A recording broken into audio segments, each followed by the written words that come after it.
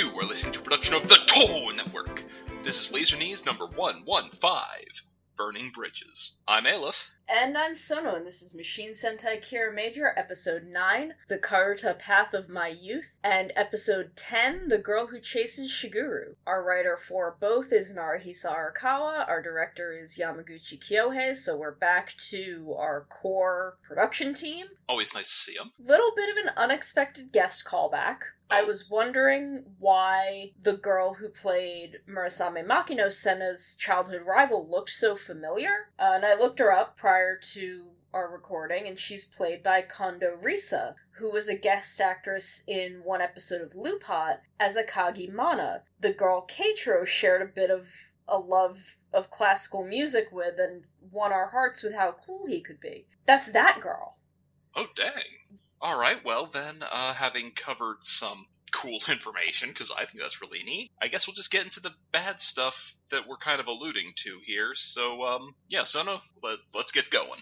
Yeah, my big problem with 9, and I think possibly my only problem with 9?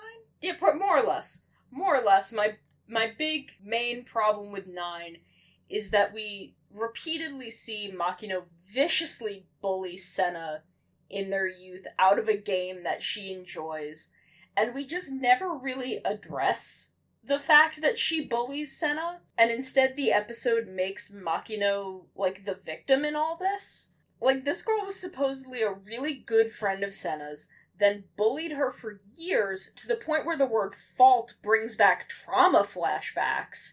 Since, Senna seemed to be in middle or high school when she quit, and they played in elementary school. So, for years, this went on. And the big reveal is, but this girl was just jealous of how good Senna was. Boo-hoo. Like, you still bullied your best friend out of a game she loved to play with you because it meant she got something to do with you, and you bullied her out of it because you couldn't beat her all the time? Because she beat her sometimes. Like, that's awful. Yeah, it is. Like, cool motive, kid. Still complete nonsense. I mean, in fairness, it's not murder, but it's still not great. Yeah, it sucks. It sucks real bad. Senna is just expected to forgive her and, like, hang out with her again and play this game with her again. She barely gets an apology. And I don't trust this girl not to get bitter and spiteful and hurt Senna again if years after Senna cut her out of her life, she's willing to just appear and start saying nasty things to her and mocking her accomplishments, which are like, she broke national records. And this girl's showing up being like, oh, well, you can't do anything else. Like, lady, what? The reading of the card at the end makes it sound like Senna and Makino are like the waters that got separated and now they're rejoining. But Makino is like the jagged rocks that forced Senna away.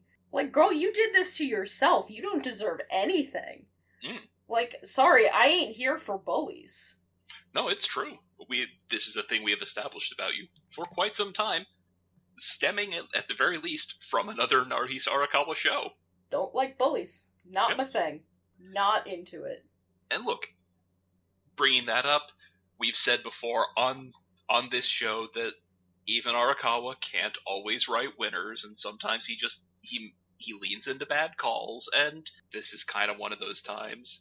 Because the nicest thing I think that you could say is, it's not that the other kids don't like you, they're just jealous of how great you are, which, I mean, first off, even if that's true, which, honestly, that's not really how it works. But even if it was, that doesn't help.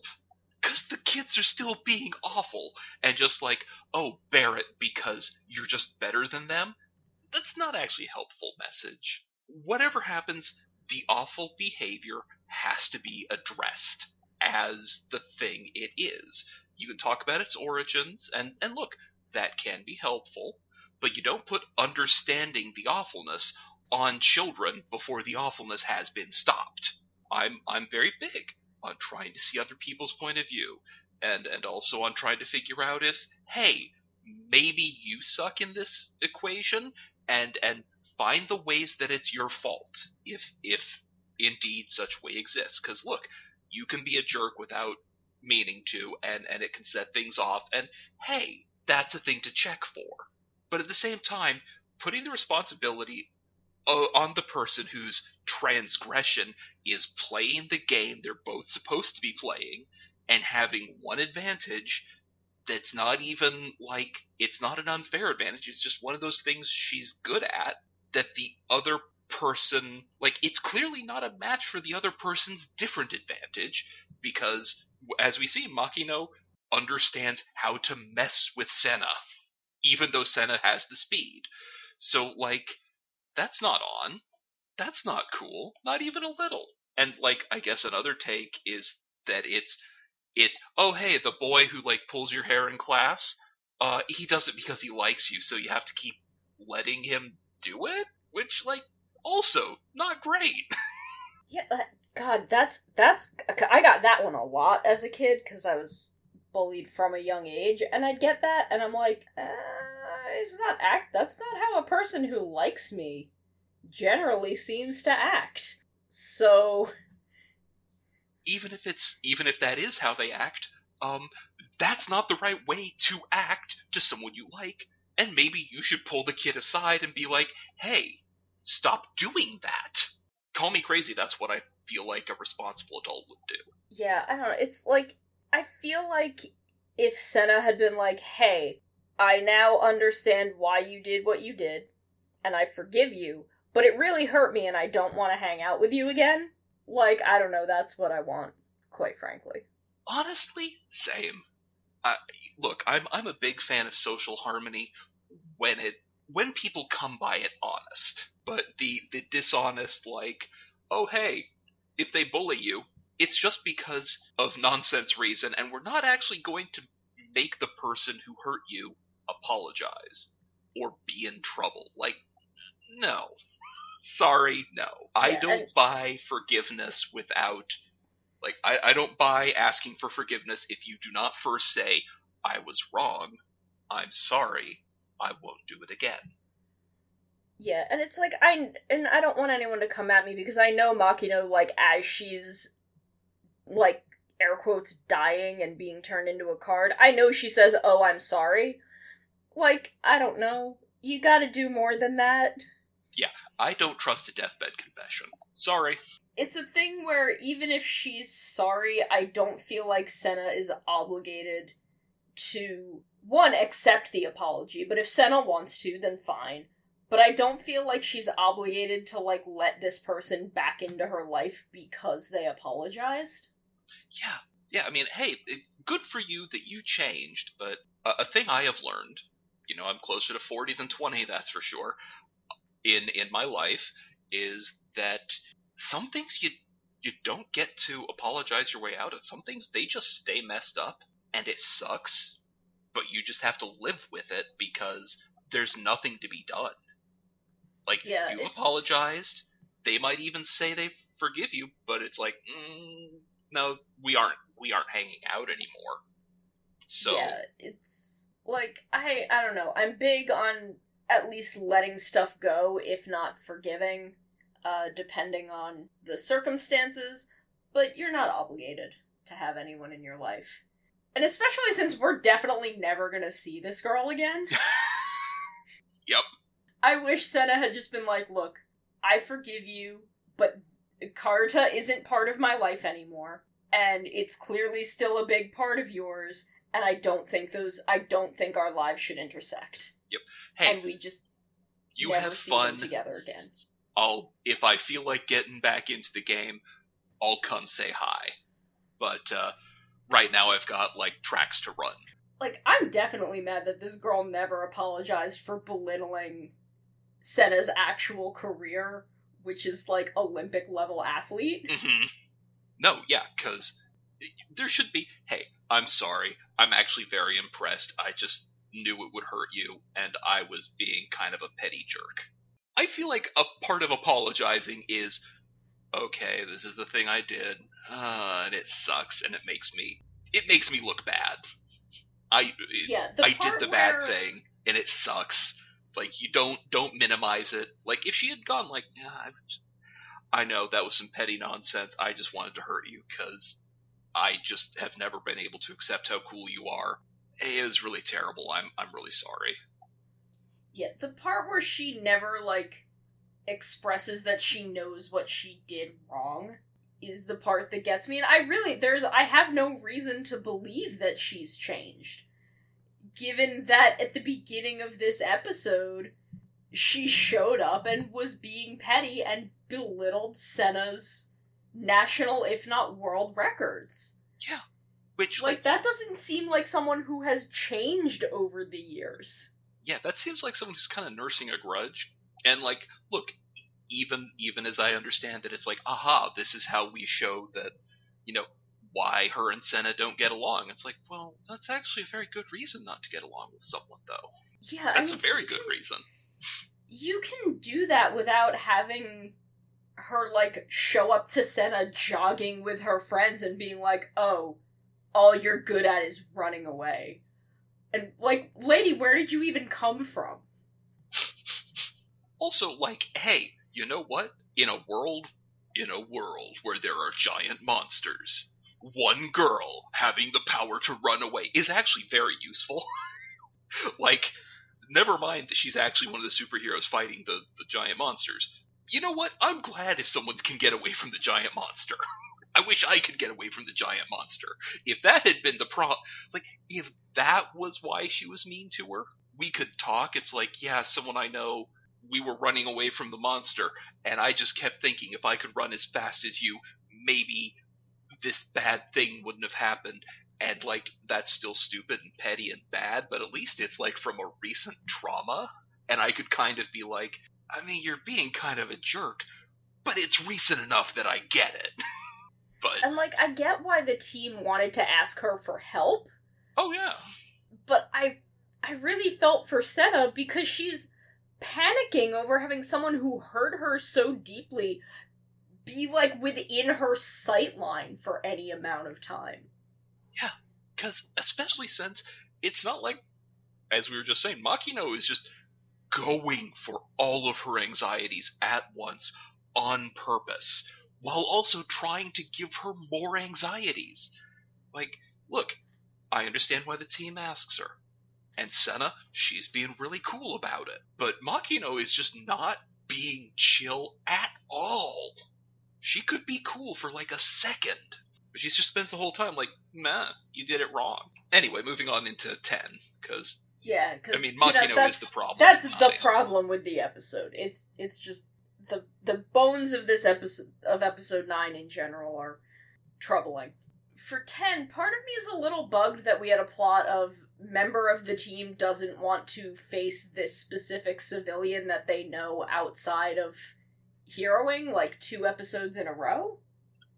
I confess, like, and this isn't me telling you how you feel, I actually thought it was kind of a neat idea, because especially since I feel like we're probably doing, like, a cycle of that, so that we can, like, come around to Juru and that girl who wanted him to draw her back in episode 0 and 1. See, if that turns out to be the case, I will take this back, because that's actually interesting. But, but we aren't there yet, so Yeah, and it's gonna be 3 weeks until we find out if that's what's going on. At least, yeah. So, and I mean, like, even if it is just these 2 episodes, it's not a huge deal. It's not like it was the same episode twice. The tone was drastically different between the 2 episodes. The reasoning was very different. They're very different episodes. It's just seeing them back to back, like the bit of them being like, oh, well, we should ask Makino for help, and Senna being like, no, I don't want to, and then being like, but we have to, and then her leaving. And Shiguru, and, like, Sayo being like, oh, we need to talk to this girl, and Shiguru being like, you have fun with that, I'm not going. And then Sayo being like, yeah, you're going, we're doing this. Like, seeing those kind of back-to-back felt a little weird. I can get with that. Like, I think even if there was one episode of not that between the 2, I wouldn't even think about it.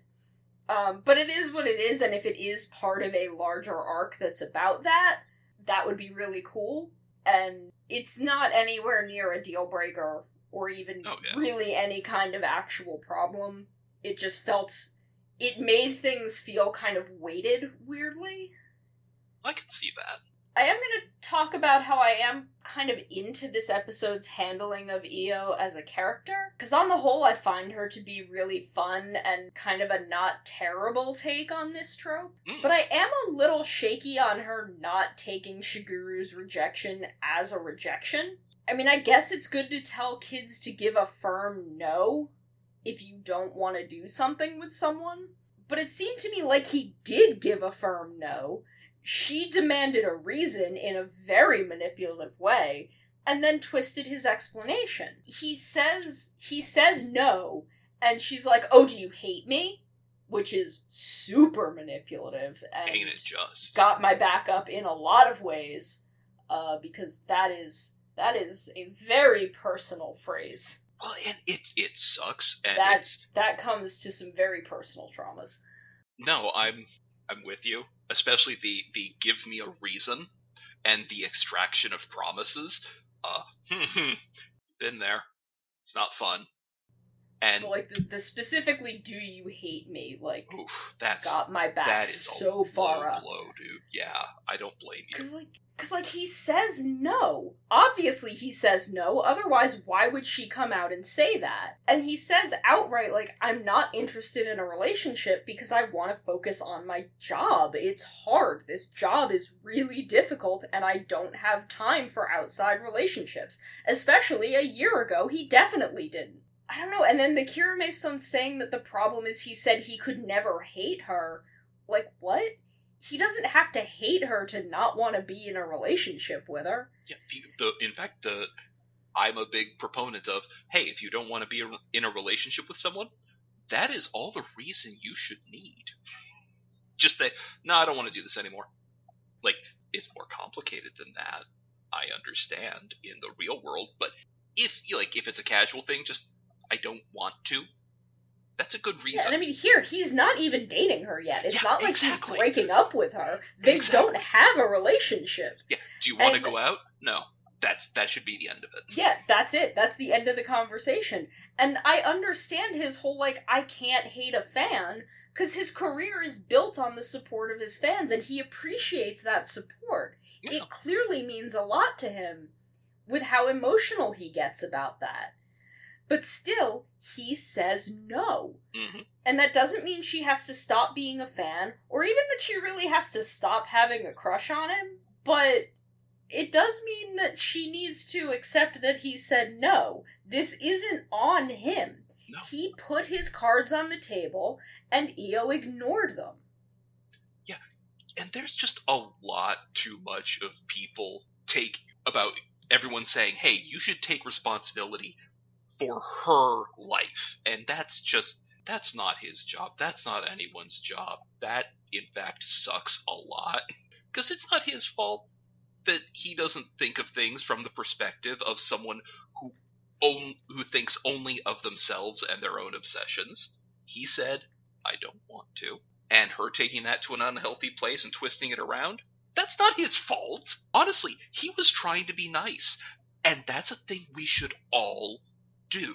The person who broke the social contract here is the person who took him being nice and wanted to dance around the core, the message of what he was saying when he was being nice, and trying to rules lawyer that rejection.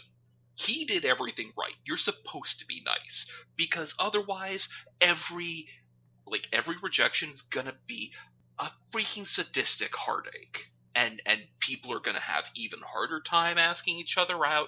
It's going to get more fraught and more loaded. And no one needs that. Dating's hard. It just is. But if everyone has to be like, no, I don't want to date you, and I never want to see you again. Like, if that's the thing you have to say every time for them to get just the bare minimum of, no thanks, I'm not interested, that sucks. That sucks. And the Kirame Stones basically demanding that be the standard, that sucks too. Naruhisa Arakawa, I don't know when the last time you've dated was, but hey man, have a thought for the people who are going to get rejected. Again, establishing firm no as a thing kids should be able to say is good, but he didn't not say that. No, she just didn't want to hear it and plowed on regardless, and everyone had her back, and that sucks. Like, I'm glad everyone's like, hey, well, maybe you weren't clear, but I mean, again, it sounded to me like he was pretty clear. He just didn't want to break her heart because she's not a bad person. It's just, Yeah. hey, I want to go out with you. I don't want to go out with you. Do you hate me? No. I just don't want to go out with you. In the nicest way possible. At which point she should be like, okay, hey, sorry to have caused so much trouble. I thought this was a thing. I was wrong. I misread the situation. Sorry, man. We cool? You know, then they can fist bump and just part as acquaintances, and that's fine. Honestly, I want to see that happen in one of these shows. Just for modeling, hey, you could be all like high drama and stuff, or you could just be cool. You could just be chill.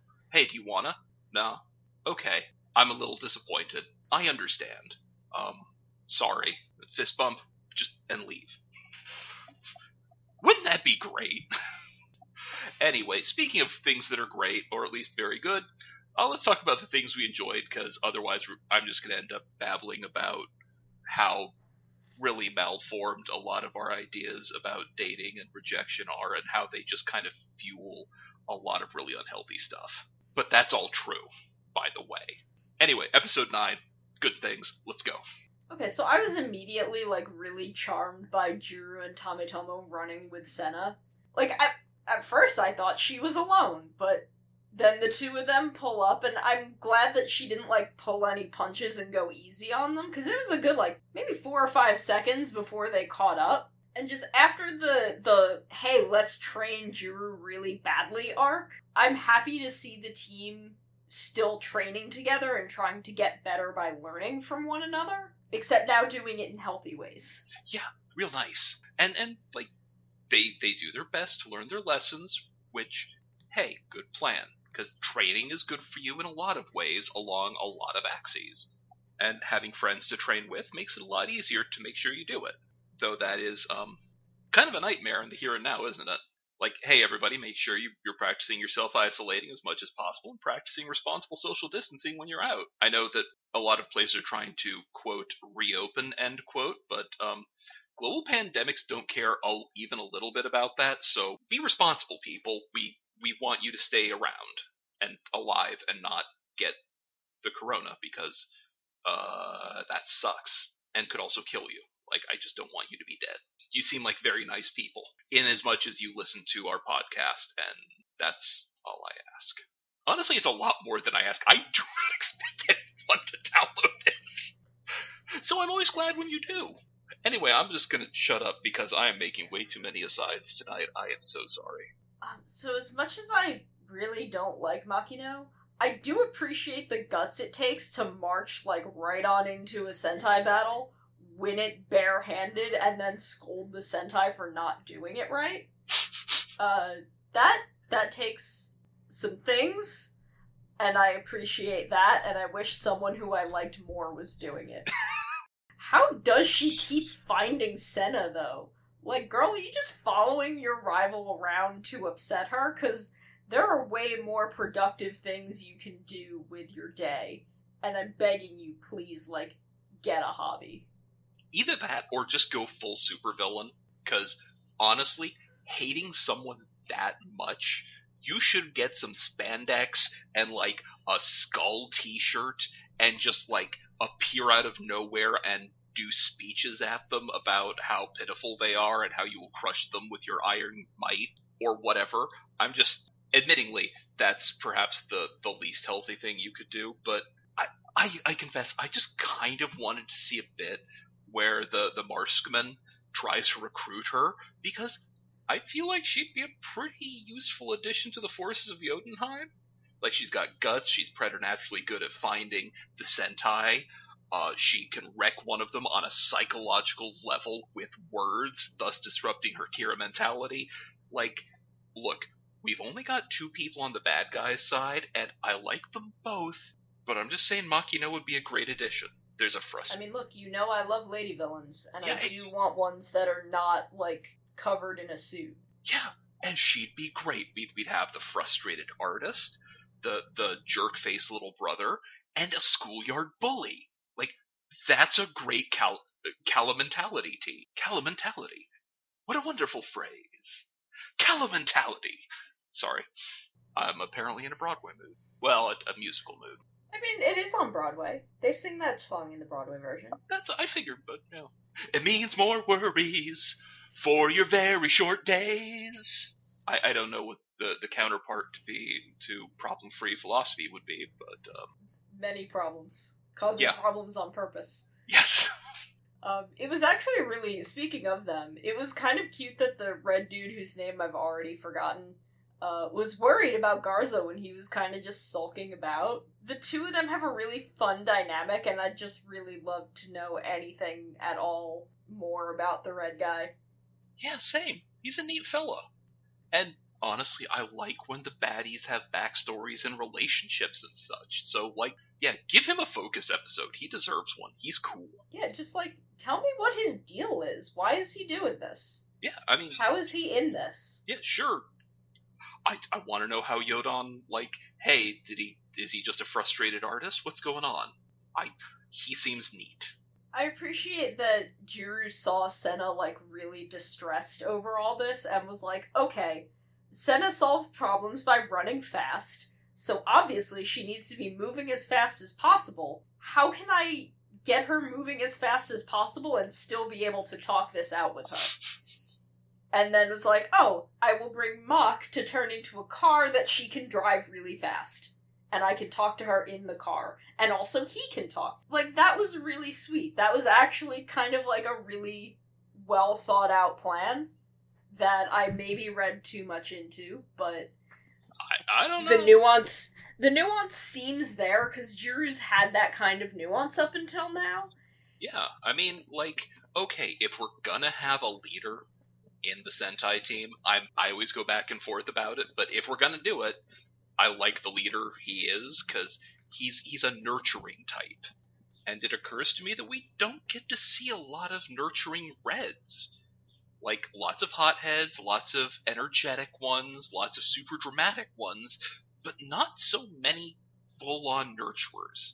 The most recent one I can think of would be, like, Yamato back in Zyuohger, but even then, like, it's been a bit, we've had some hotheads, and yeah, just, I like a nurturer. Yeah, it's Yamato and Alita and, I can't remember his name from Gaoranger. I feel like those are the three big, like, nurturing Reds prior to Juru. And Juru honestly reminds me a lot of Alita. And I like that. I really, because I love him. I thought he was a great Red. And it's nice to see that sort of role again, because there really aren't that many of them. It's usually either, like, the super cool, like, Akashi or Captain Marvelous type, or the really energetic, like, Lucky or Bon. Which, you know... And, I mean, those types are great. It's just, you know, it's nice to have a third. And especially since, okay, I don't know how prevalent it is in Japanese media, but in a lot of Western media, at the very least, you don't see a lot of dudes in nurturing roles. And I always like to see it. It's good to see dudes having people's backs in touchy-feely, nurtury sort of ways, because, hey, being a dude is more than just, like, yelling and shooting guns and pretending you don't have emotions, because that will kill you. Yes. To death. Anyway, moving on. Speaking of killing people to death, Garza coming in to be the Karuta reader was actually, like, really funny and cool. I really enjoyed that. Like, getting to see him participate in a more goofy episode instead of just kind of backseating until the goofiness was over was really fun. And I liked the fact that he had a trick up his sleeve for when they were losing, and, you know, that helped the goofiness not make Garza seem less threatening. Like, it was a really cool little setup, and I'm glad that they seem to have kind of learned from the Zamigo mistake. Oh, Zamigo. And, 'cause, God, yeah, no, it's... Zamigo was such a waste. And, like, I like that, I'm glad that they're not keeping Garza in the background to stand there and be cool and mysterious and never actually do anything. It's like, I'm still leaning into my theory that Geysorg was really popular, so they wanted to have a similar role even more prevalent. Because as much as Geysorg was really big in the second half of the story, he really wasn't in the first half so much. No, he wasn't, but boy, those handful of times he popped up. Oh yeah, it always meant something when he was there, but I think now they're like, okay, we want him as a big through line. Well, I mean, look, he was really cool. And having them play with a lot of the Geysorg stuff with Garza, I am A-okay with that. Because he absolutely feels like an evolution on a lot of those beats and moments, while still being his own thing, which of course is the most important part for any Sentai villain. Honestly, we're only 10 episodes in, I really love Garza. Oh yeah, he's so much fun, because he's such a petty baby. Yes, he is the absolute worst, but also a part of, like, he does the classic supervillain thing. I always talk about this, but he takes this small, petty, very human emotion and just pumps it all the way up. Like, the dial stops at 10, he pumps it to 15. It's great. On what? Oh, everyone thinks my brother's cooler than I am. Grr. That's it. I love it. He's so petty, and it makes him so interesting and fun. And the fact that he'll, like, murder dudes for, like, really petty reasons makes him really interesting and threatening. Like, Heat Miser and Snow Miser, he just wrecked them. Why? 'Cause. Hey, what's up, Snow Miser? I forget his actual name, but here, have the power drink. Why? Hey, you're the little brother. I'm a little brother too. I get you, dude. And then it just makes him explode. Why? Because. Did you think I was that much of a sucker? That's amazing. I love it. Anyway, let's move on, because I could just talk about how great Garza is for a long time. He's so great. He's so good. The other Kira Majors and even Makino getting turned into Karuta cards when they lost was actually really funny. Like, they did a really good job in this episode of balancing the goofiness of the scenario with the tension of people potentially dying because either a card explodes on their face or they turn into a card. Which then explodes. Which, I don't know, I always bring up the appropriateness for genre and audience as a thing I appreciate with a lot of Sentai, but this is one of them, because it's a great threat that is low stakes, while also being incredibly high stakes. And it's just because the weird horror of it, because it's not quite as frightful as some of the weird transformations followed by deaths that they've done before, but it's also just like, okay, there's a bomb on your face, though. Because that's just stressful. And look, you shouldn't bust out the real horror this early, so I appreciate that they've just got that nice balance. I seem to recall some of the Zhuoger Villain of the Week plots actually kind of being properly frightful and good, but also they used them so early that they didn't have anything by the end of the show, which one of many problems with Zhuoger, honestly. Yeah, I mean, it also didn't help that What's-His-Face was just bored. Yeah. Like, there'd be these really frightful villain plots, and he would just be like, yeah, but I'm bored, though. Yeah. Where, like, here, the red dude is totally into it, and Garza's even willing to play the game. Garza will step in and do it, and kind of have his own thing going on. So everyone's invested in what they're doing. Speaking of, I'd never heard of Karuta before. That's actually a really cool and poetic game. I love that. I don't think I've ever seen it, like, played proper before, but I feel like when I was taking Japanese classes, we had done something similar as, like, a vocab game. Maybe, like, you know, like Baby's First Karuta or something. It's a good one, yeah. So, like, as they're playing, and even then even if we didn't, because a couple of times I think we did something similar to Karuta, but we we would just do, like, flashcards for Kanji, and we'd just put them out on the table, and she'd call one out, and it had all the intensity of the games that, like, Senna and Makino were playing. So I was having, like, war flashbacks. Like, we got hurt doing those. We were really competitive. No, that I believe it, though. For some reason, I find language classes just bring out some savagery in people. I mean, we were really close. We were a really tight-knit class. I'm still friends with a lot of them. I felt bad. There was a much older man in our class. I think he was maybe in, like, his 60s. Older, I think, Taiwanese man who was learning it. Something to do with his daughter. I forget exactly the reason. And he never really wanted to, like, go in on the card game. Because we were always, I think we were maybe a little too intense for him, but even if he did play and, like, got one, he would just give it to someone. Aww. And I was, like, he was so sweet. He was the sweetest man. But this definitely reminded me of our games.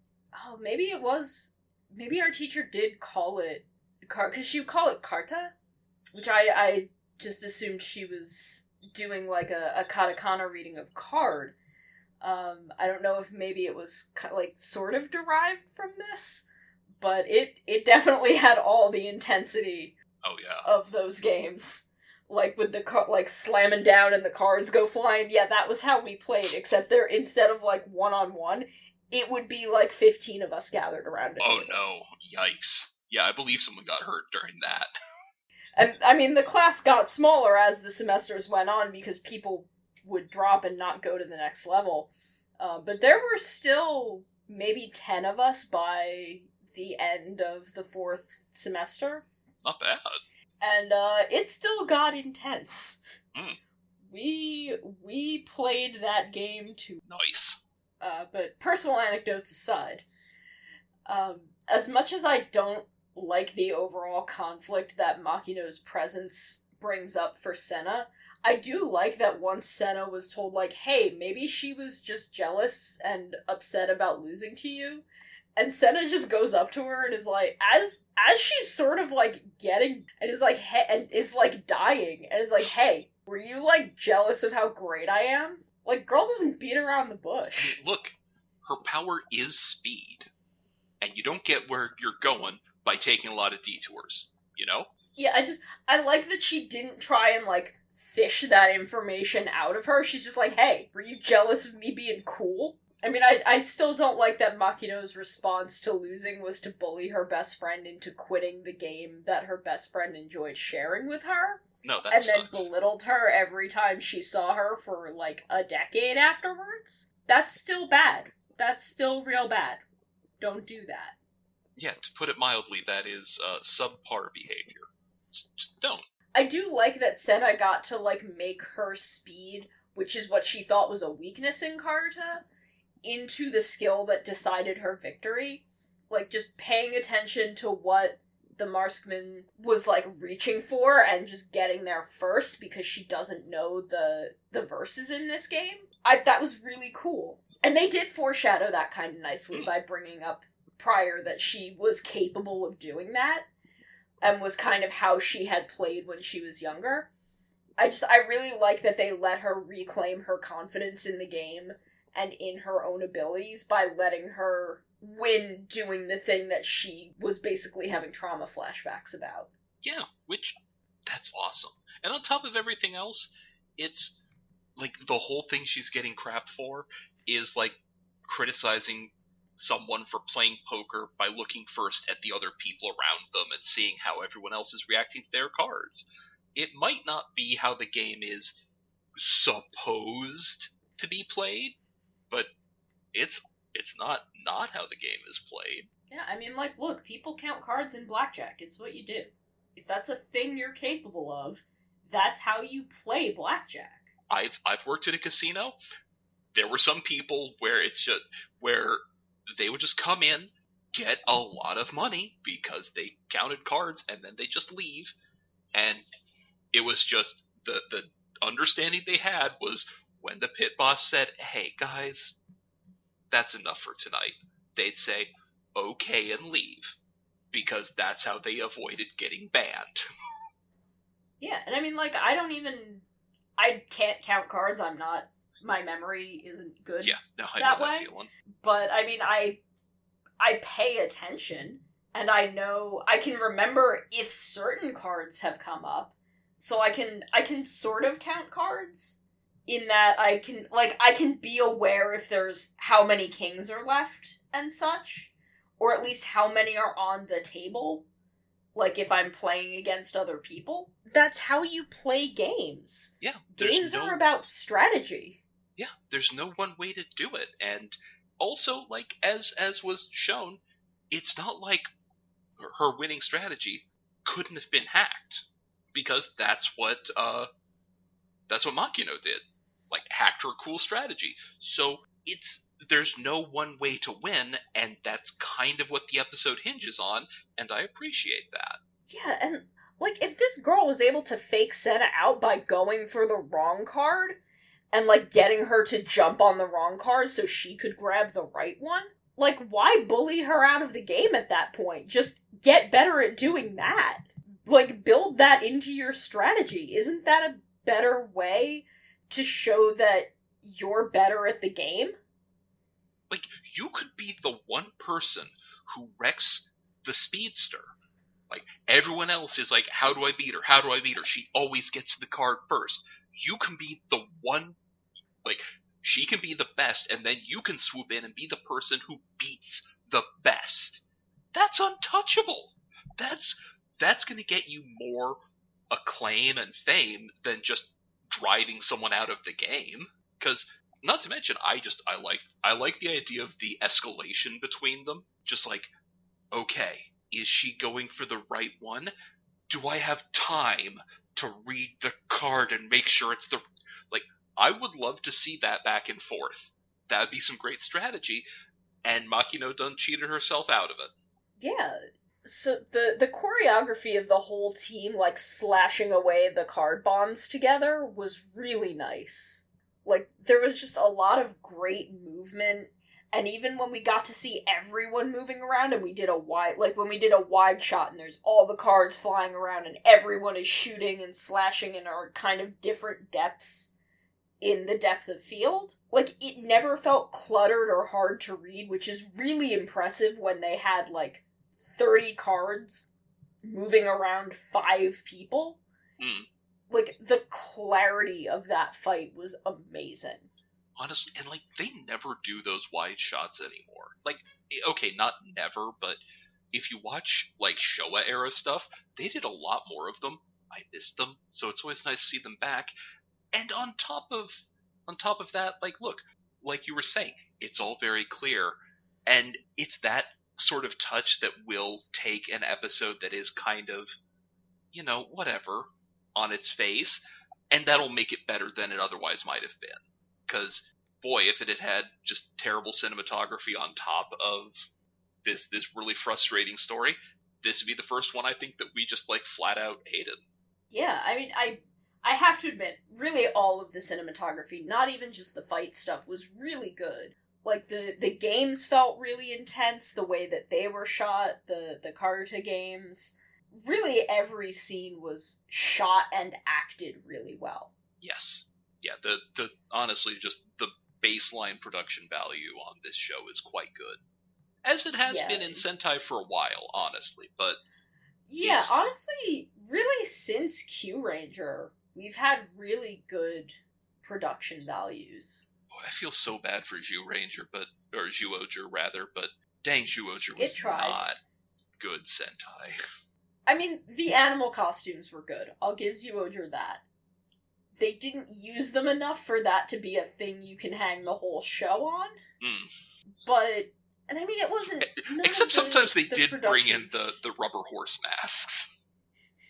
That's true, they did do that.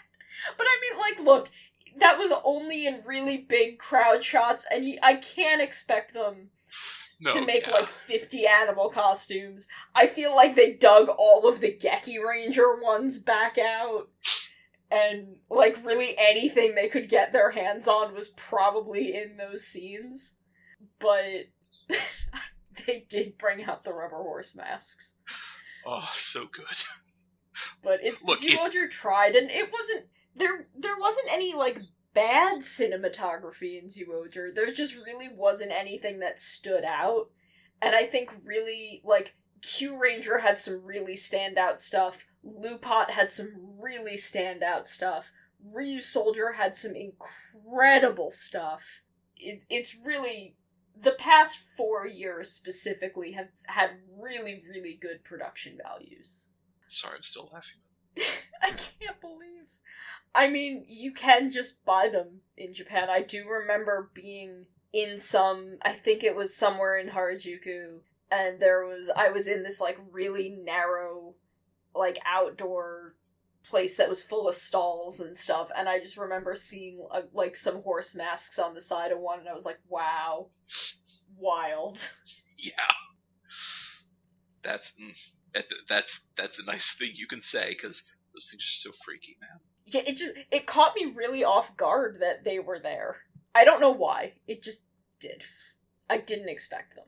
But I really like that Senna got to take over the new robot in this episode, and got to, like, win a fight with it. Yeah. And, like, look, honestly, it makes more sense that she should be the one to drive it, because, again, her power is speed to begin with.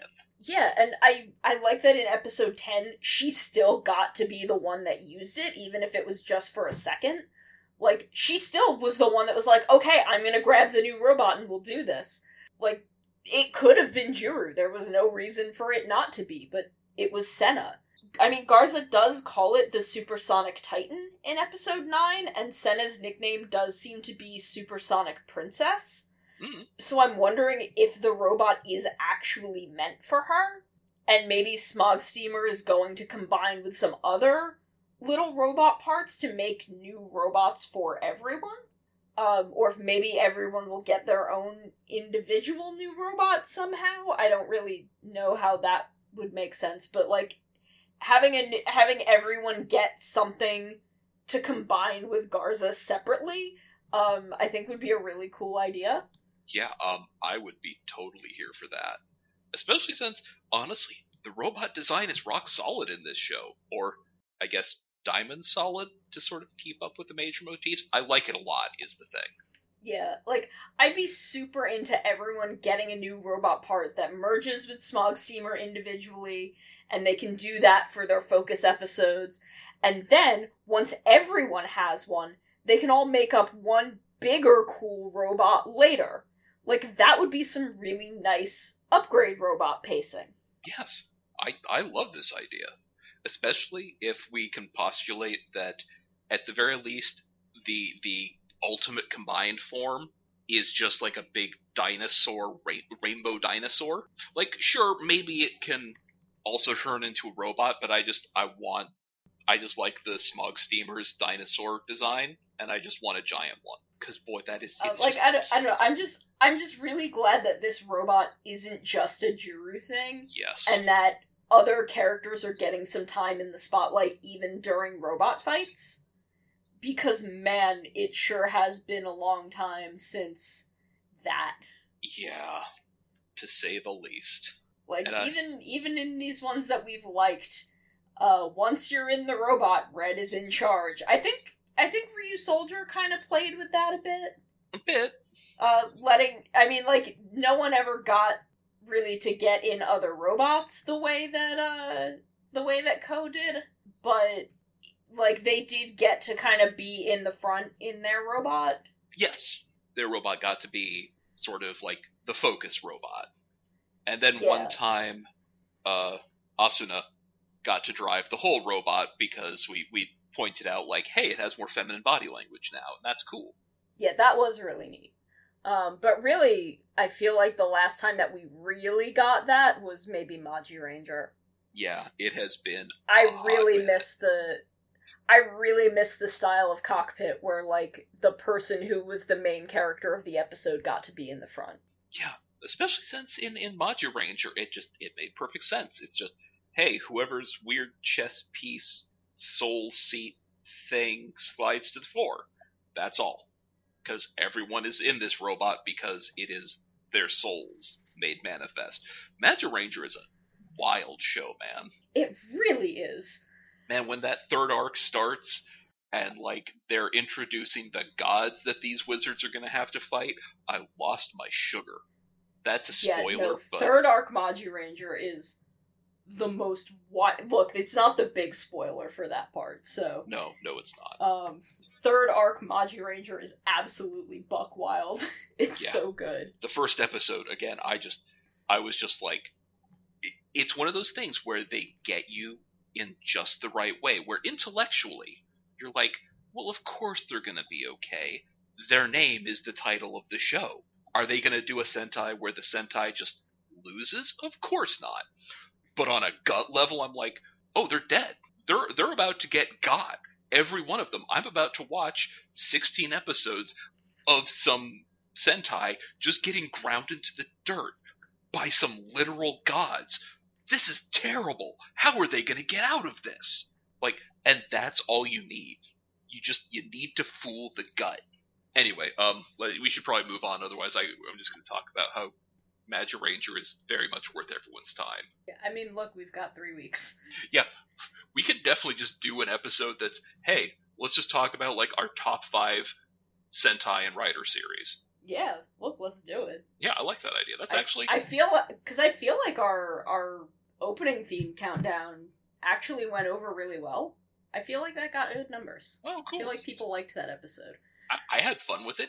And you know, there's a reason the internet loves lists. It's true. And not to mention, like, I feel like our lists are going to have a lot of overlap.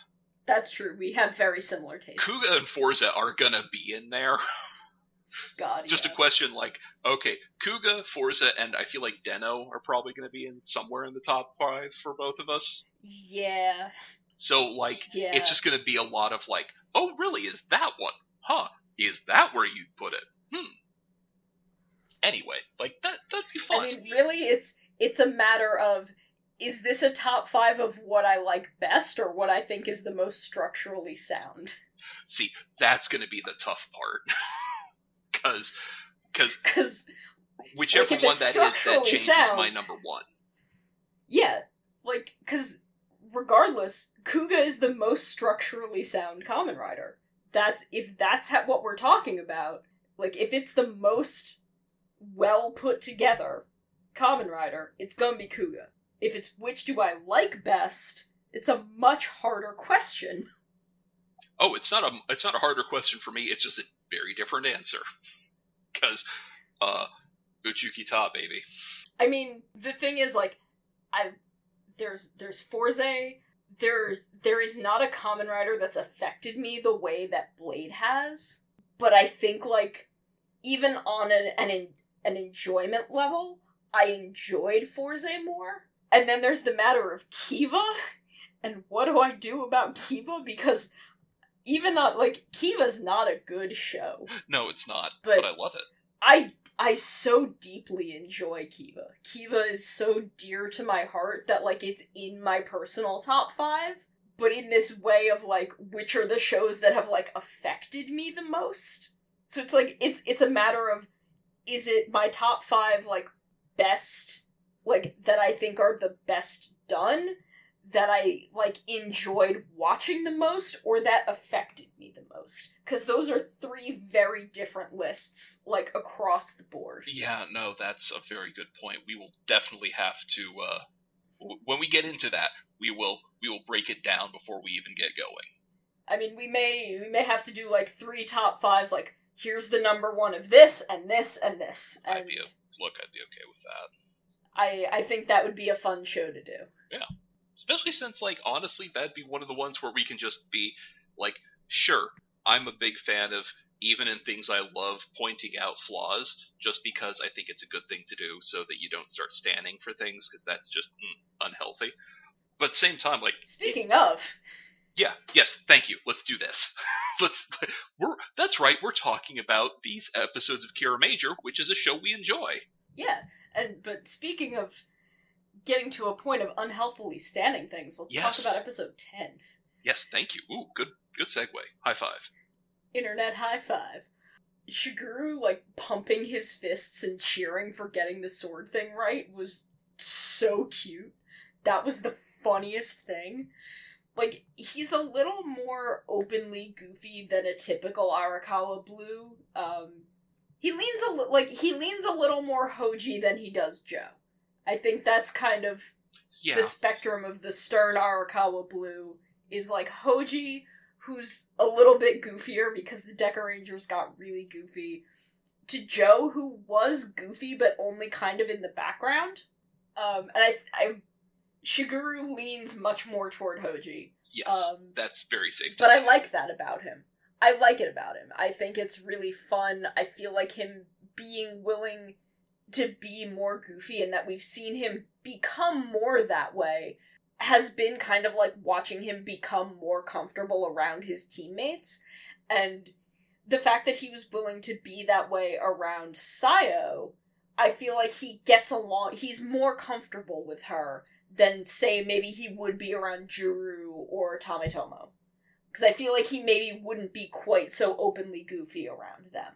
And it's just really cool that we're expanding on other characters building and using their Kira mentality. Like, because that's a thing he's learning from Juru. He explicitly says that's a thing he's learning from Juru. And that's really cool. Especially since he's the oldest member of the team, and he's really willing to openly learn from the cool things being accomplished by the younger member of the youngest member of the team. Yeah, and it is really cool and charming, and I confess, though, I just wanted, before he did the cut, just to be, okay, how many times have you tried this? Because I love a how many times have you tried this joke. Because, like, I'm sure he's responsible enough to have tested his and then the blade is going to shrink move, but I feel like they were leaving that joke on the table. Yeah, I do kind of wish someone had asked him and we got a flashback to him having, like, 2 bottles on a table on the roof and him, like, trying to hit one and then stop it before the other. Yeah, and he just, like, then we just, like, cut to his foot where he's just, like, kicking 2 cut-in-half bottles away. No, it's cool. I know what I'm doing. I feel like that would have kind of drove home how excited he was about getting it right. Yes, but look, he did the fist bump and he was kind of goofy and excited, so it's fine. It's not a knock on it. I have things I like. I mean, at least that seems to imply that he had practiced. Yes. The bit with the hot dog was incredibly funny. I felt really bad for him, but again, I love that he gets these really goofy bits. Yeah, seriously, it was really fun, and I enjoyed that it had a payoff at the end. But at the same time, I was like, okay, fine, he gets to be funny, but dang, dude, that is rude, taking a bite out of someone's hot dog like that. That's not okay. Yeah, and out of, like, the middle of the hot dog, that's so weird. Yeah. It's great if you want to do a thing where he's going to pull off the wrapper and be like, oh, my hot dog! I mean, like, dude should have just at least ordered him a new one before calling him down for lunch. Yeah, just like, I got you, buddy. Here's the real one. I was just messing with you. Let me just take that one back. It's not even a big thing. It's just kind of just a funny bit. Mabushina hiding behind Sayo's cape was really cute. Being like, no, too spoopy for me. Yes. So good. I'm actually really surprised that Juru is into, like, spooky stuff. But I think that's actually a cute detail for him, because horror is a really creative and interesting field. And I feel like he would be really into that nuance of it.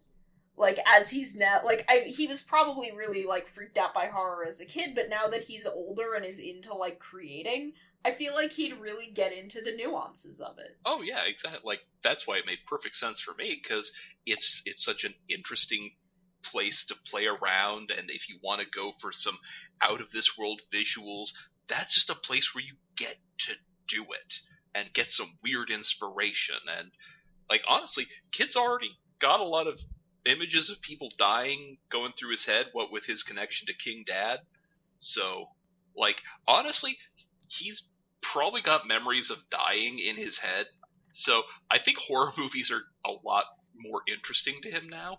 Like, hey, I just got a morbid streak because I'm connected with a dead man, and then he just kind of goes even more into it. stops being just Clive Barker, starts going for some Hostel stuff. Actually, I don't know, probably goes for like some of the latter Ju-on movies, because those got weird near the end. I appreciate them. Freaky as heck. Gave me just...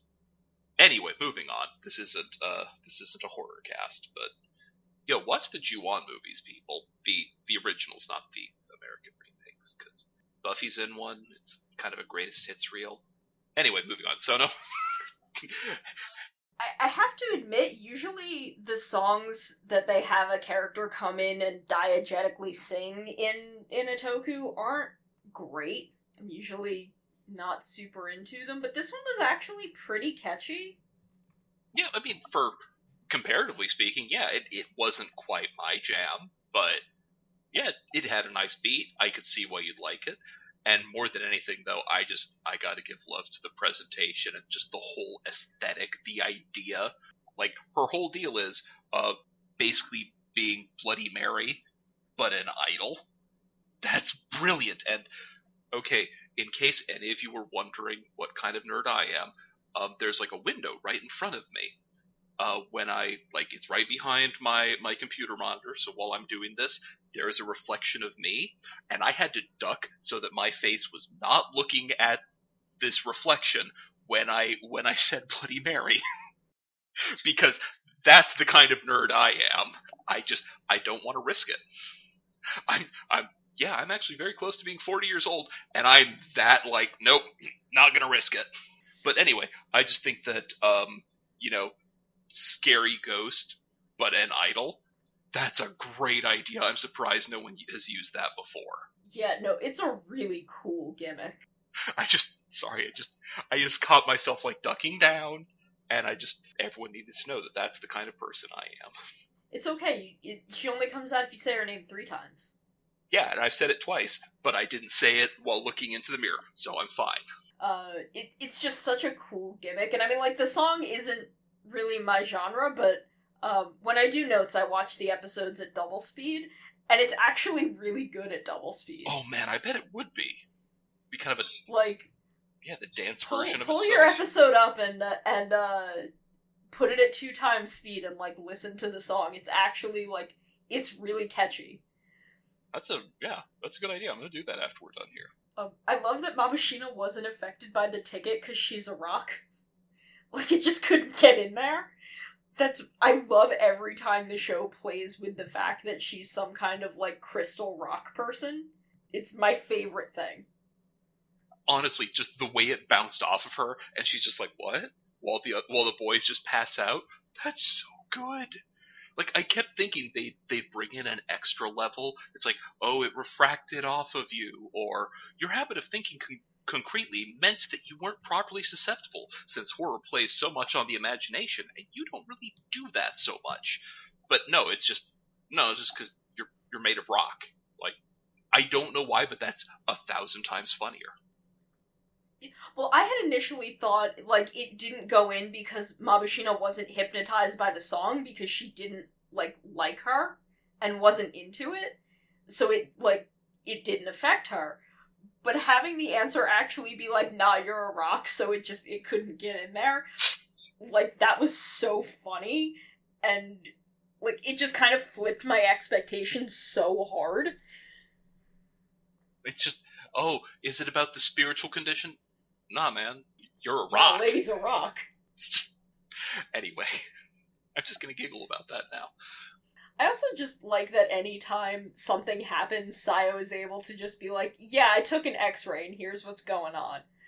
Having an actual medical doctor on the team really streamlines this kind of situation in a way that I don't really think we've had since Deca Ranger, when Swan was, on top of the other 3 departments she ran, the team's medical operator. And there was that episode where she just took a day off and just everything caught on fire. She didn't even want to. They're Swan, you're being given an award, and she's yeah, no, they try and do that every 6 months. It's fine. I have work to do. And they're no, go. And then half the planet almost blows up. So and she's good. Jesus, this is why I can't leave you kids. Anyway, it is just really great until we had that episode where Sayo got injured. which I guess is why they don't have her get injured a lot. Yeah, well, I mean, that's why you have her be too hyper-competent to get hurt. Also, I love the detail that the ticket is a literal physical thing inside of them.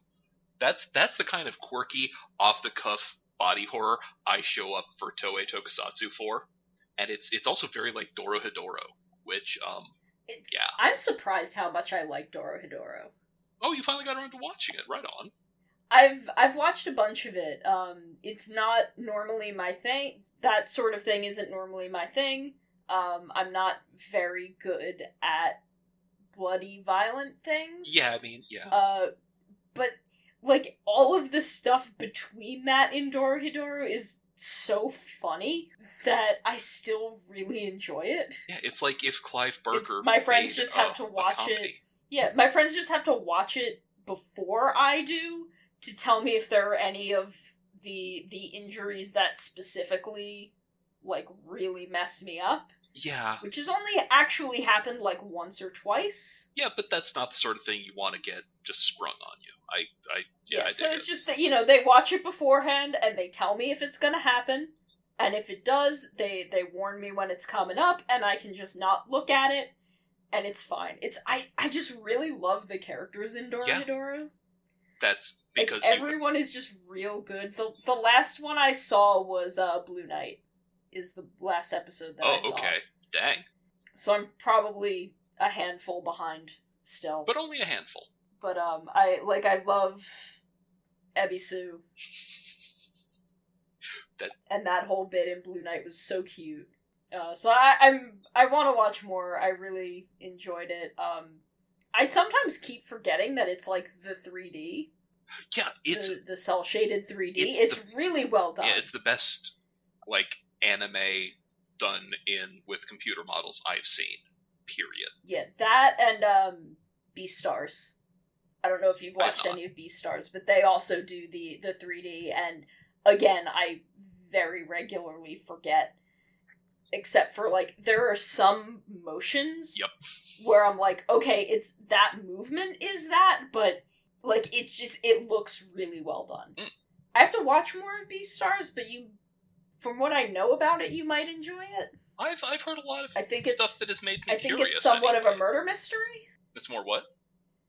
I think it's somewhat of a murder mystery. Yeah, something like that. That's what I've heard. It sounds neat. I just haven't been in the headspace for it. Yeah, I've only seen like 3 episodes because it was the thing we started like the week before everything went into lockdown. So I've only seen a couple of episodes. Yeah, it surprises me how much I like Dorohedoro. But the ticket in the heart kind of reminded me of in Ryu Soldier when Asuna had the monster attached to her heart, except not like on quite so horrifying a level of a dude you trust and care about is trying to murder you and blame your best friend for your potential death.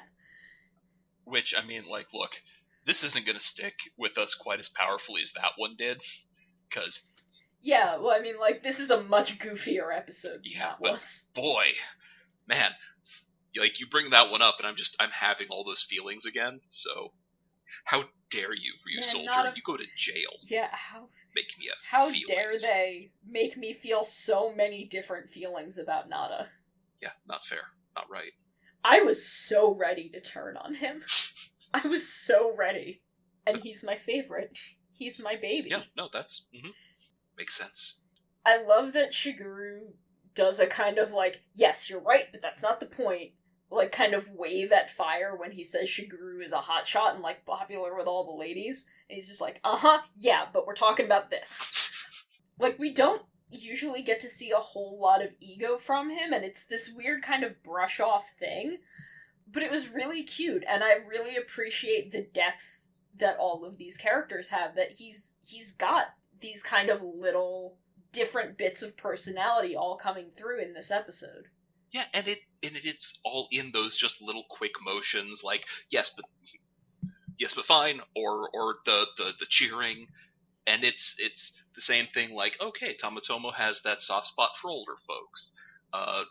So yeah, Shigeru is not an egomaniac. He's just someone who cares about doing his job very well, and they flesh out everything else about him as a person in just those little motions. And look, Yeah, like, he gets excited when he gets to look cool. yeah, which, look, fair dues. There are times I will just crow about cool stuff that happened because of a dice roll in D&D. That's just how it goes. But yeah. Which also makes me think that, like, when he rejected Io, he wasn't just trying to look cool, because he was never self-congratulatory about it. no, he's just, yeah, I just told her what was up. And, like, they blame him for, like, oh, you just did it that way to look cool. And otherwise he would have been like, oh, I gave her this really cool rejection, like it was a movie, something, like, I don't know if he would have said anything, but he was really emotional about the rejection, both in the flashback and when he's describing it.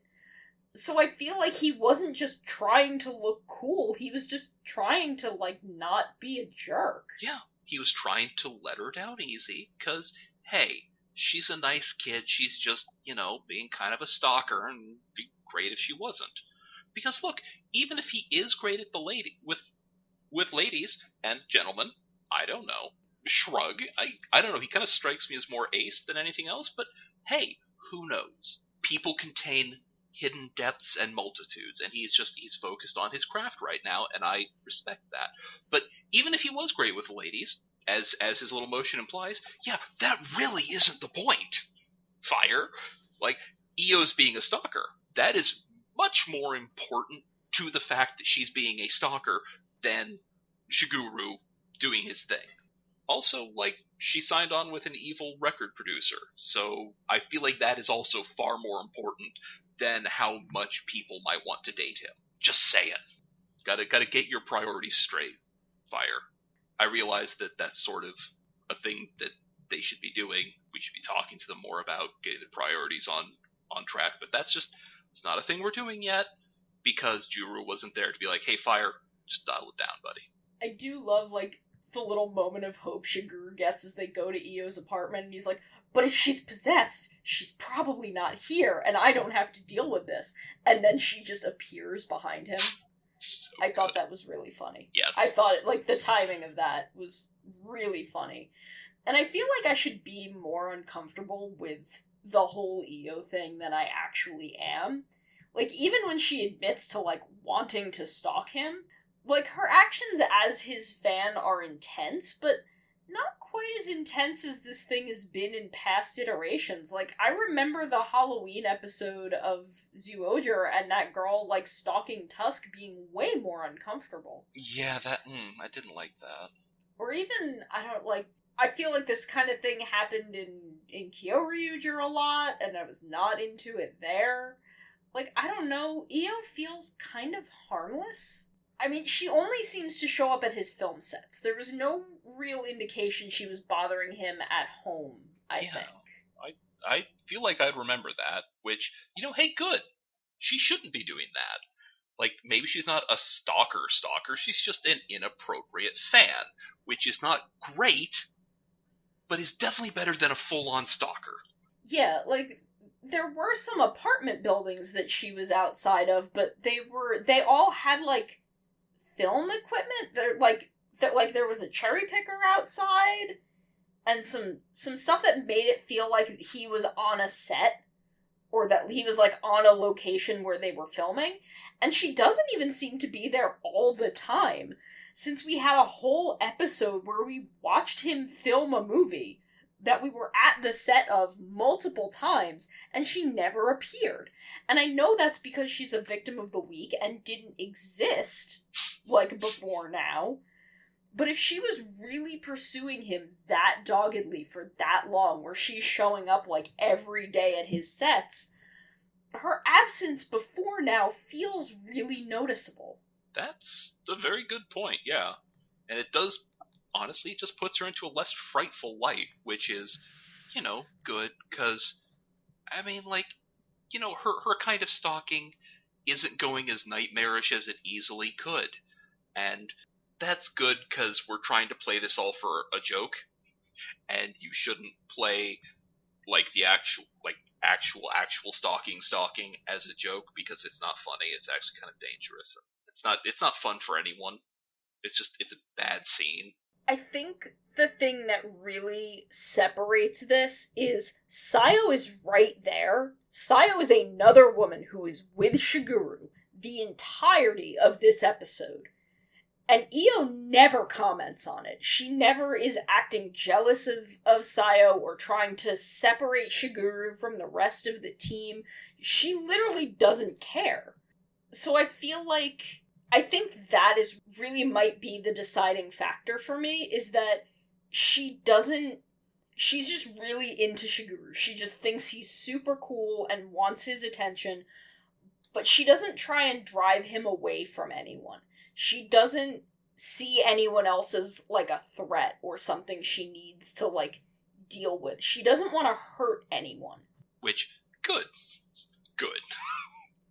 Yeah, like, I feel like that's really the deciding factor for I think me. that's pretty credible, because... Like, the absolute lack of jealousy. Yeah, she's not like, oh, is makes her this your feel girlfriend? so much more harmless. Yeah, it's like, oh, well, I thought you said you didn't want a relationship. Who is she then? Like, that never happens. That's so nice. Now that you bring it up, it's like, yeah, that is very good.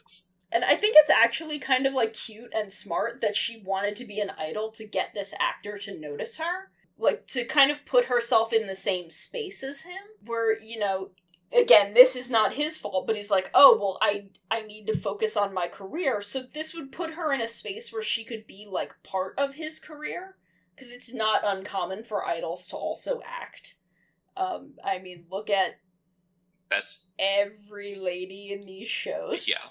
I was just about to say the live-action Eizouken adaptation is just like 3 members of an idol group. Well, I mean, Io herself was part of AKB, I believe. Oh, okay. Cool. So, I mean, she is an idol who is acting. Yeah. So, like, the idea of Io putting herself in that space to try and get closer to him, like, that's actually kind of smart, and she's obviously really talented. And I think if she hadn't been scouted by a literal interdimensional monster and had gone to, like, an actual agency, she may have eventually just made a really good career for herself and probably would have moved on. Like, she still would have been his fan, but she would have been too busy being her own super cool idol to, like, follow him around all day. Which, you know, is kind of the ideal here. Also, I do kind of wish they would have leaned on just like, look, I'm not going to go out with you, but hey, that said, here's someone at my talent agency who handles idols. Because, like, look, they might then say, it's your fault she wants to hang out, but, like, she's good at what she does, and it's nice to see that gets recognized, and it would have been kind of cool if he'd recognized it too. And also, like, she doesn't blindly follow everything Shiguru says, or even, like, ignore what he says. Because there's a bit where he's like, I don't want to go out with you, though, and she's like, oh, well, do you think I'm not good enough? And again, that's kind of manipulative, but the fact that she's like, I want to be good enough, I put myself in this space so I could live up to you, which again, kind of manipulative, not great, but she does have her own personality under being a fan. She has other things she wants, and she can figure out ways to get there. And we see a lot of that poke through as we get to know her, and I think that also really helps make her feel less awkward. Like, yes, her most upfront trait is that she's really into this one actor, but she's got other stuff going on. Yeah.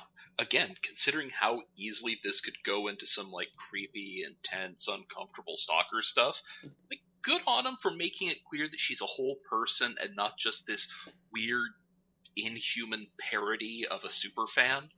Because that would be a real frickin' bummer. When they expose the Marskman and Io's just like, whoa, hey, have you been there the whole time? Not even, like, bothered that there's this dude literally on her back.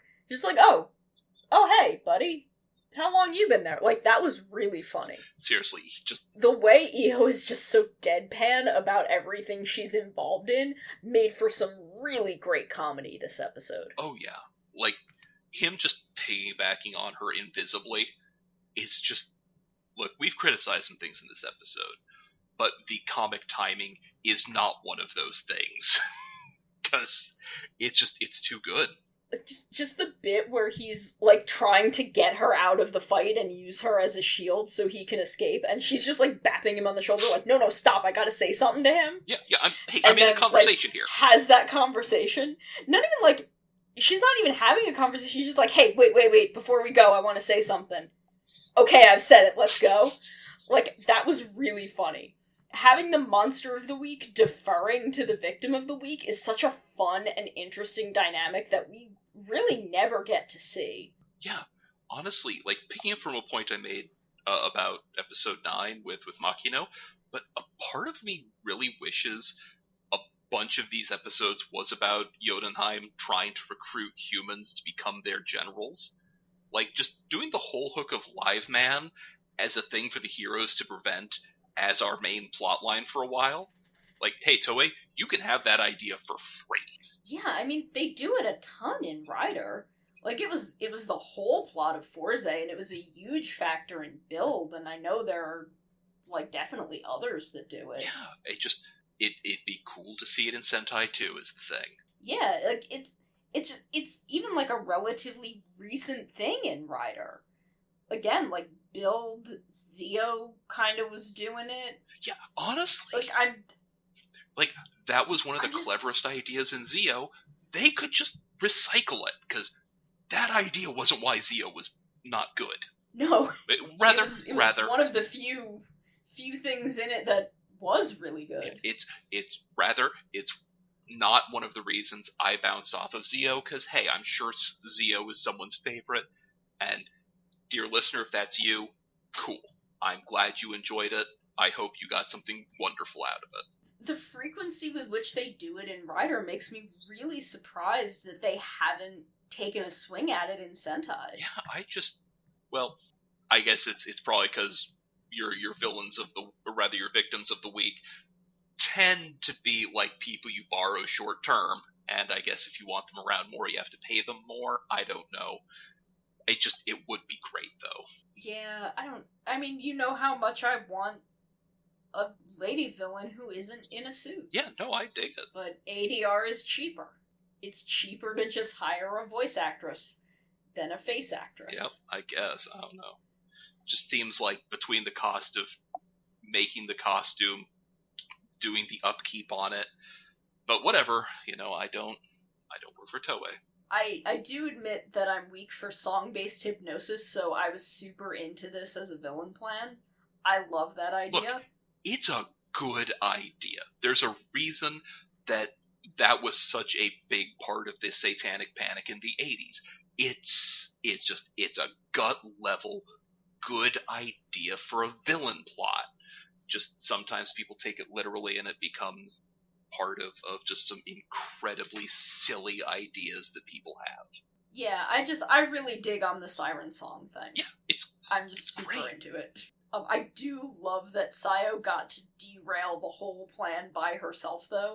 Like, not even, like, her and Shiguru. It's just, she's like, oh, yep, I figured it out. And I fixed it. By myself. You're welcome. Like, the girl is a genius. She is a master surgeon in her mid-20s. So, like, of course she could put all those pieces together and execute this plan in, like, 2 hours. But it's really cool that she got to. Yes. Especially in an episode that's not really about her. Nope, she's just off there being chill as heck. And hey, look, it might not be about her, but it is about her teammate in Team Sky Mage. So this is just an episode about how Team Sky Mage is good. Yes. Love that Team Sky Mage. I really do love their dynamic. And, like, the whole bit of Shiguru making the middle of his sword disappear so he could hit the Marksman and not Io was cool as heck. Yeah, it was. And if I were her, that only would have made me fall for him harder, which is the thing that Sayo even teases him about.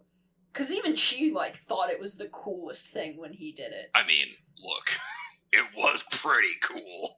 But, like, I love the bit of her teasing him and being like, oh, I bet she likes you even more now. Like, they have such a great dynamic. They do. I am glad that they're on Team Sky Mage together. They can be their own little mini Sentai. I'm glad that we get to roll like that. They really work so well together. And I love how well that whole bit was foreshadowed by seeing him do the basic idea at the start and then being like, well, I could probably tweak it if the circumstances were, a certain thing. And then tying that into the hot dog having the middle taken out of it. Like, there's so much building up to the climax of this episode, and it's all so clever and so fun, and the type of, weird, 3/4 of a circle Sentai logic that I come for, especially in an Arakawa Sentai. Yeah. And then having Sayo take all of that and iterate it to split up the robot to take the middle out so Garza would hit the monster instead of them was, that was really cool. And, all of these innovations are the team playing off of each other's strengths. Because, this all starts with Juru coming up with new ideas for what they can do with the stones. And then Shiguru iterates on that, and Sayo iterates on that. And even if they do have this Team Sky Mage sub-team, the whole team feels like one big team. And I've missed that in Sentai in the past few years, especially with how, divided Lupot was, where even the Lupin Rangers kind of just felt like 3 people who wore the same costumes. Yeah. And were not quite on the same team. And then, they never really got on with the Pot Rangers, and that never really kind of gelled together in the way that I wanted. And even, I love the Ryu Soldiers, but they kind of felt like 2 separate teams. That they did. And it's nice to see those lines being much blurrier. And I think that's a thing that Arakawa is very good at. Arakawa is very good at writing 5 to 6 people that feel like a unit. Yes, that's very true. Because, you can divide this team up into several different smaller chunks. You've got Team Sky Mage and Team Land Mage. You've got the 2 girls and the 3 guys. You've got Senna and Tametomu as kind of their own... They've kind of got their own dynamic. There's lots of different dynamics, but team competition. But everything kind of comes together into one big team in a way that really hasn't been around since every ToQger. Yeah, it has been a minute. And maybe Zyuohger, but even then, no. Everyone felt kind of still separated. Yeah. Just, they never felt like a unit. They always just felt like people who worked together and not really friends. Yeah. Except the girls, because the girls felt very close, but as a unit they never felt like a whole, we are people who are very deeply bonded to one another in the way that a Sentai team is meant to. Mm. And again, I think back to those early 2000s Sentai where Arakawa was either leading or was deep in there. And, Deca Ranger, Maji Ranger, Bokenger, Geki Ranger, they all were these deeply bonded groups of people. Yeah, it's just very nice to have that back. And also that, on top of the feeling of connection, it's also just that thing where Arakawa's allowed to play with the mechanics of things, so that just we're going off of that weird 3/4 of a circle Sentai logic in the team dynamics and the solutions, we also bring that to the robots. Because, I just imagine a kid playing with it, with the toy, just well, why can't it split in half to avoid the attack? It's a cool robot. Of course it can do that. And now, Arakawa's just oh yeah, why wouldn't it be able to do that? That's a cool thing for a robot to do. Let the robot do that. Yeah, and look, I'm really happy that the fact that they have vehicle forms and are separate vehicles is playing into this show. Yeah, because Gokaiger's just Man, I love that you knew exactly where I was going with that. No. Which, like, look, and I understand it because every like two-parter also had to basically reintroduce a whole other Super Sentai, so we Yeah, don't and have like time. they would then stick a whole new thing in the robot. And again, I get it, and I love the Gokai Galleon. That's I love it. that's because you are a person of excellent taste. I don't know if y'all remember around the time that we were hitting Power Rangers Megaforce, and we were hitting Super Megaforce, and they said they were gonna do Gokaiger, and I was like, okay, so where's the Mega Bloks Gokai Galleon? And that I had been like demanding that be a thing since like Samurai, and when we got it, I absolutely lost my mind. I don't blame I you. love the Gokai Galleon, but like, why is Don's vehicle a race car? And I mean, again, I have my theories.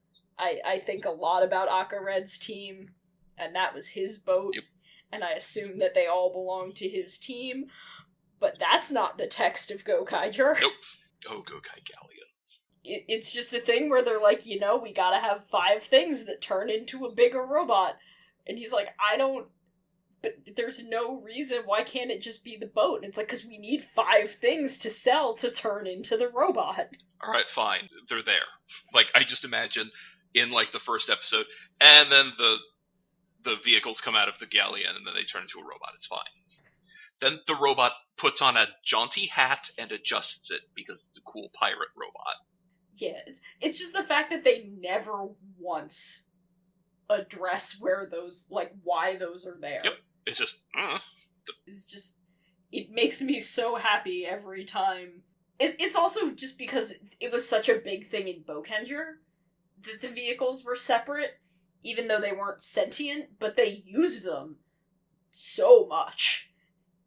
They used them as vehicles constantly, and I thought that was really great, so I'm just happy to see it here. And, like, I love Go-Onger, where essentially you get, like, 15 extra characters through all the vehicles.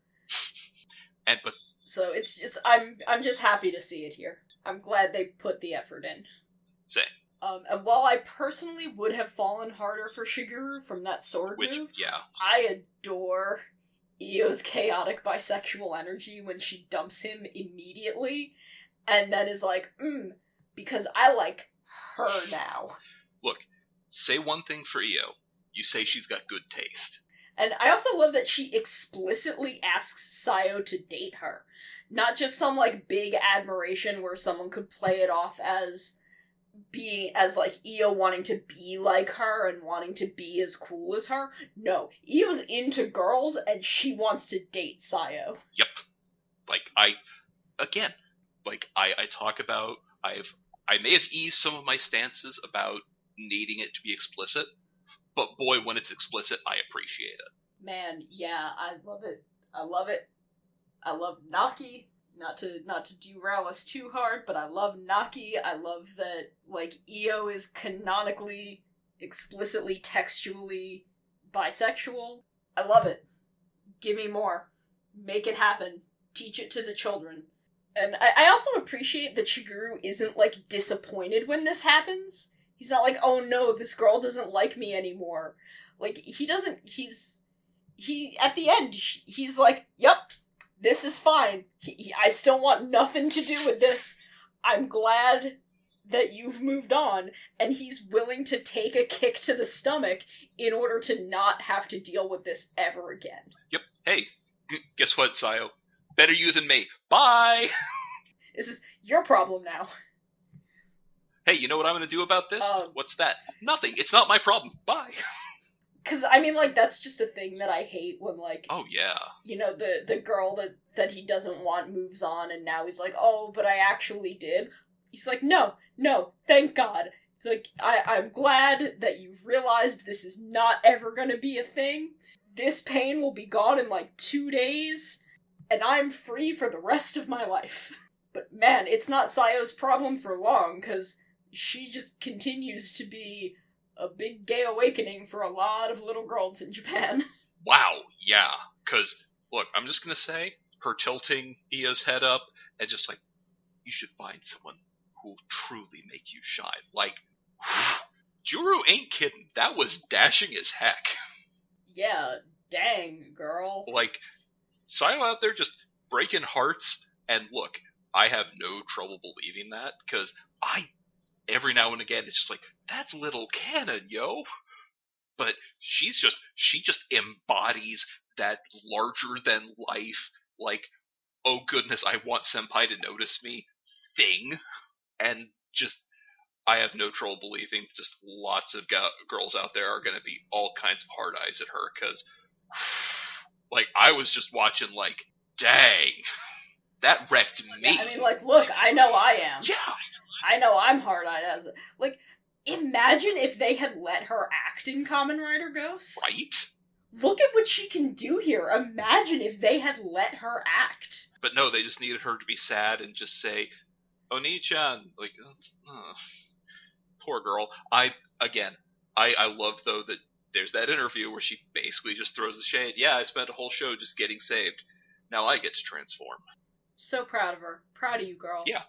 Miyokudo, you're doing great. Yeah, doing a great job. You're doing absolutely great, honey. Don't change a thing. Just keep on getting to play the world's best. I mean, I don't know if Sayo's bi or if she's just gay, but she's a woman who loves women, and I support that. I think honestly here on Laser Knees we are absolutely pro that. Oh yes. But I read her aligned as distinguished by. Yeah, I could. Yeah. Like she's the distinguished by. I don't remember the rest of the alignments. I don't know who. Maybe Tometomo would be the disaster by. I could see him being the disaster by. Yeah, I think that is definitely a dude who is on the edge of being a total disaster. EO, of course, like you said, she's chaotic by. But that's fine. Or, like Shiguru I can see being like the disaster ace. I feel a lot of that because that's my energy, and I feel a lot of similar. I feel that kindred energy coming from him. Yeah, it's one of those things where sometimes you look at a character, you're like, you're one of mine. What does that mean? I don't know, but we can smell our own. Game recognized game. Yep. But yeah, so on top of everything else, we just got Sayo being freaking amazing. And just becoming like the heartthrob of the show. God, but in a way, no other lady has been the heartthrob of the show. And I appreciate that she has a completely just her own thing with that. Yeah, I feel like Amu could have been. Could have been, wasn't. In a better show, she could have been. Yeah, but just Sayo out here just breaking all the hearts, getting everyone to fall in love with her, even Rocks. Even the Rocks love her. What you gonna do? Though I do love that apparently Helico just falling in love with her. That's just gonna be a leitmotif going forward for her. What happens? All the ladies love her. And she's just, look, she ain't got time. She's busy being the world's greatest surgeon / Sentai member. Just amazing. So yeah, do we have any other final thoughts before we wrap this one up? No, I mean, just, the hiatus starts this coming week, and by this coming week, I mean literally right now as I'm saying this sentence. Yep. Because at the time we're recording. Yep, the hiatus is on. So this very moment, so next week, we do still have one episode of 01 that we might talk about, because a lot went on in it. That's good. But I don't know. Maybe we'll do those top 5 lists. Maybe we'll do some other stuff. Who knows? It's a mystery. It is, because the future doesn't exist and time is an illusion. So for all of us here at Laser Knees and the rest of the TOO Network, I'm Aleph. And I'm Sona. And shine on, you crazy diamonds.